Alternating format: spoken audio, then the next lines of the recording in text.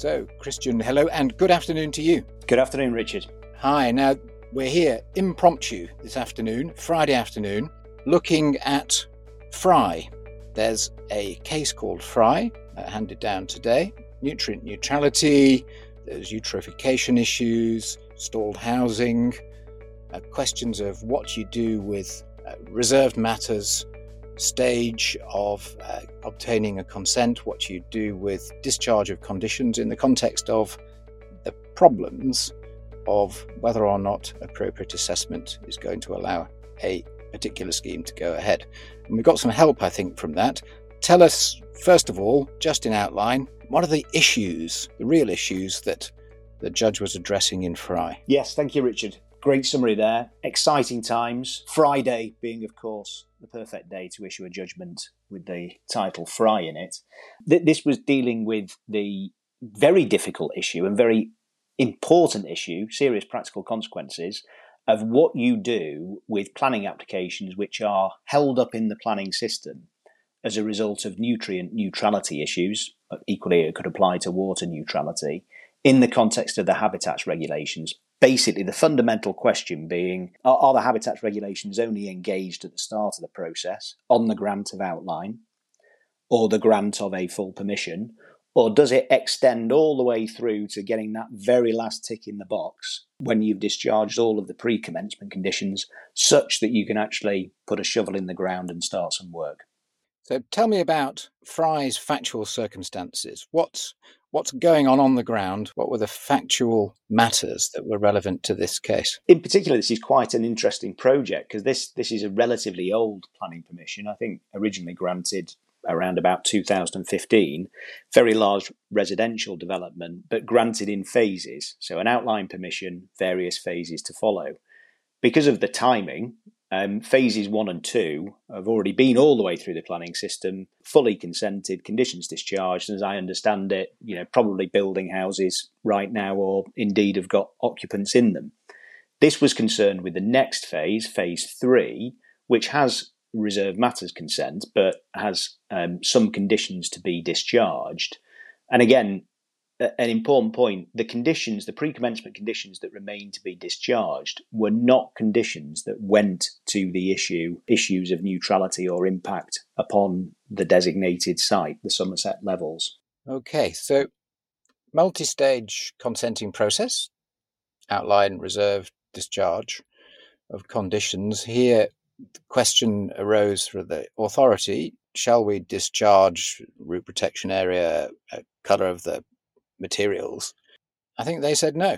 They certainly did. That they took the approach that whilst there was no express domestic case law on the point, that the regulations themselves, of course, derive from the Habitats Directive, an EU directive, was such that if you were to grant permission for the project, in effect allow it to proceed by approving the root protection areas or the colour of the tiles on the roof or whatever it might well be, that was effectively the key to allowing the project to proceed.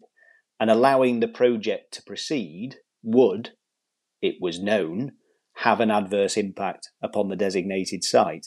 So there was a nexus between the act of discharging the conditions rather than the content of those conditions.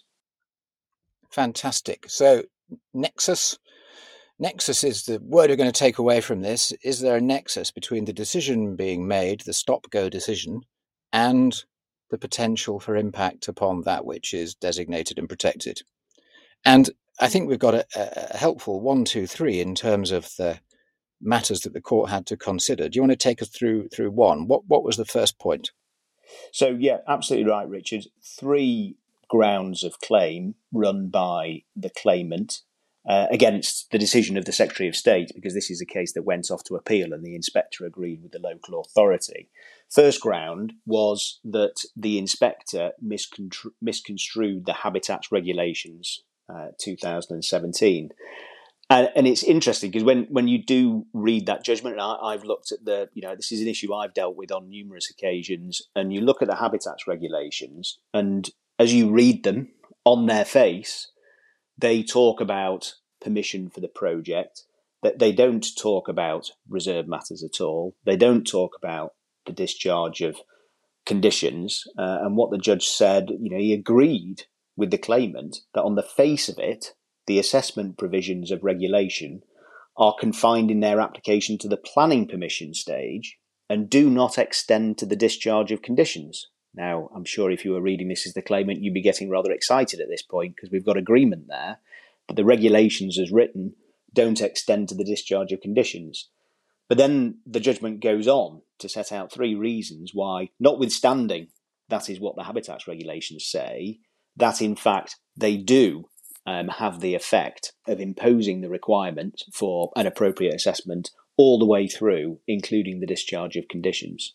And of course, those familiar with these regimes will instantly have in mind the high level of protection afforded to such designations, precautionary principle, purposive approach to construing both EIA and HABS regs provisions.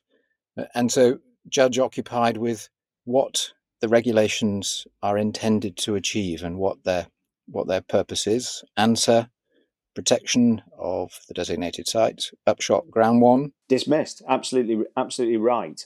Lurking behind all of that, and the 3 reasons why, the three reasons that the judge gave for determining it as he did, i.e.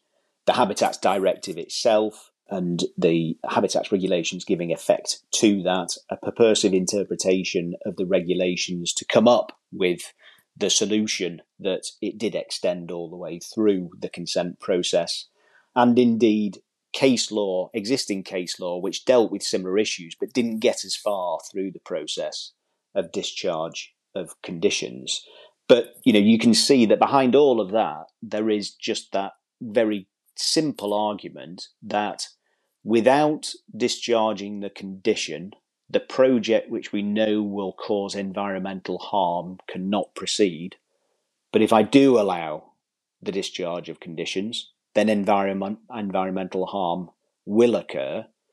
The appropriate assessment prevents that approval being given, and you can see why that approach was taken to give effect to what is ultimately the objective of the habitats regulations, which is to protect the environment. And ground 2. What was the next point? So ground 2, a little delve into the framework, paragraph 181. And what paragraph 181 does is it is part of the suite of policies within the framework which seek to conserve the natural environment. What the claimant said was, well, it was wrong to take into account those elements, those policies of the framework, because they were not legally relevant to the matter being considered at hand, because the matter being considered was the discharge of conditions in relation to, as we've said, for example, a tree protection area, a construction environment management plan, where the estate roads are going to go, etc. And simply because it might be desirable that policies for the protection of the environment are brought into consideration, that cannot actually legally make them a relevant material consideration. The judge, of course, disagreed and found that actually, given that the discharge of condition would have environmental consequences, that there was again that word, a nexus between the environmental policies of the framework and the decision that the decision maker was required to take, such that it was a relevant consideration in the case. I'm going to make sure that my next piece of written work definitely includes nexus. It's got to be the word of the week. Ground 3. So ground 3, short ground 3, and that was actually to do with, what is the scope of the assessment. Essentially, the claimant saying, if I'm wrong, if Regulation 63 still does apply, then what is the scope of the assessment which I'm required to undertake? Well, the subject matter of the application is solely concerned with the condition. We all know full well that a decision maker can't use a condition for an ulterior motive, that you can't use a condition to derogate from that which has been granted by the outline consent or the full consent or the reserved matters. So it was said, fine, I've got to undertake an appropriate assessment, but I only need to undertake an appropriate assessment in terms of the subject matter, i.e. the route protection zone, where the estate roads are going, whatever it is. none of that subject matter leads to a conclusion that there would be an adverse effect on the integrity of the site. And therefore, again, both the council and the inspector were incorrect to widen the scope of the appropriate assessment to the project as a whole. Judge rejected that. Indeed, in the judgment, this ground only gets 2 paragraphs. The judge cites counsel for the council in stating that where the decision is the final stage in granting authorisation for a development, it is the development which is to be assessed, i.e. you can't cut down the assessment artificially, you must consider the project as a whole.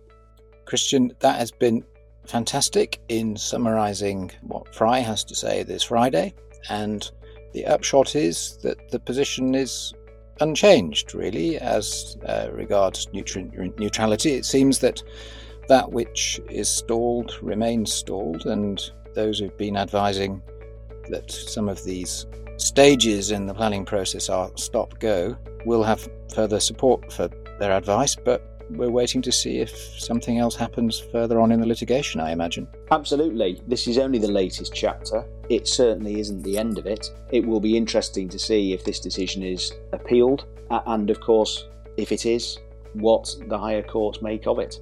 A movable feast, potentially. Well, on that occasion, I shall bother you again on a Friday, and we'll roll out that next chapter. But in the meantime, Christian, thank you very much. Please get back to packing and for exiting to the weekend. Have a great weekend. Thank you very much indeed. And you. Good to see you, Richard.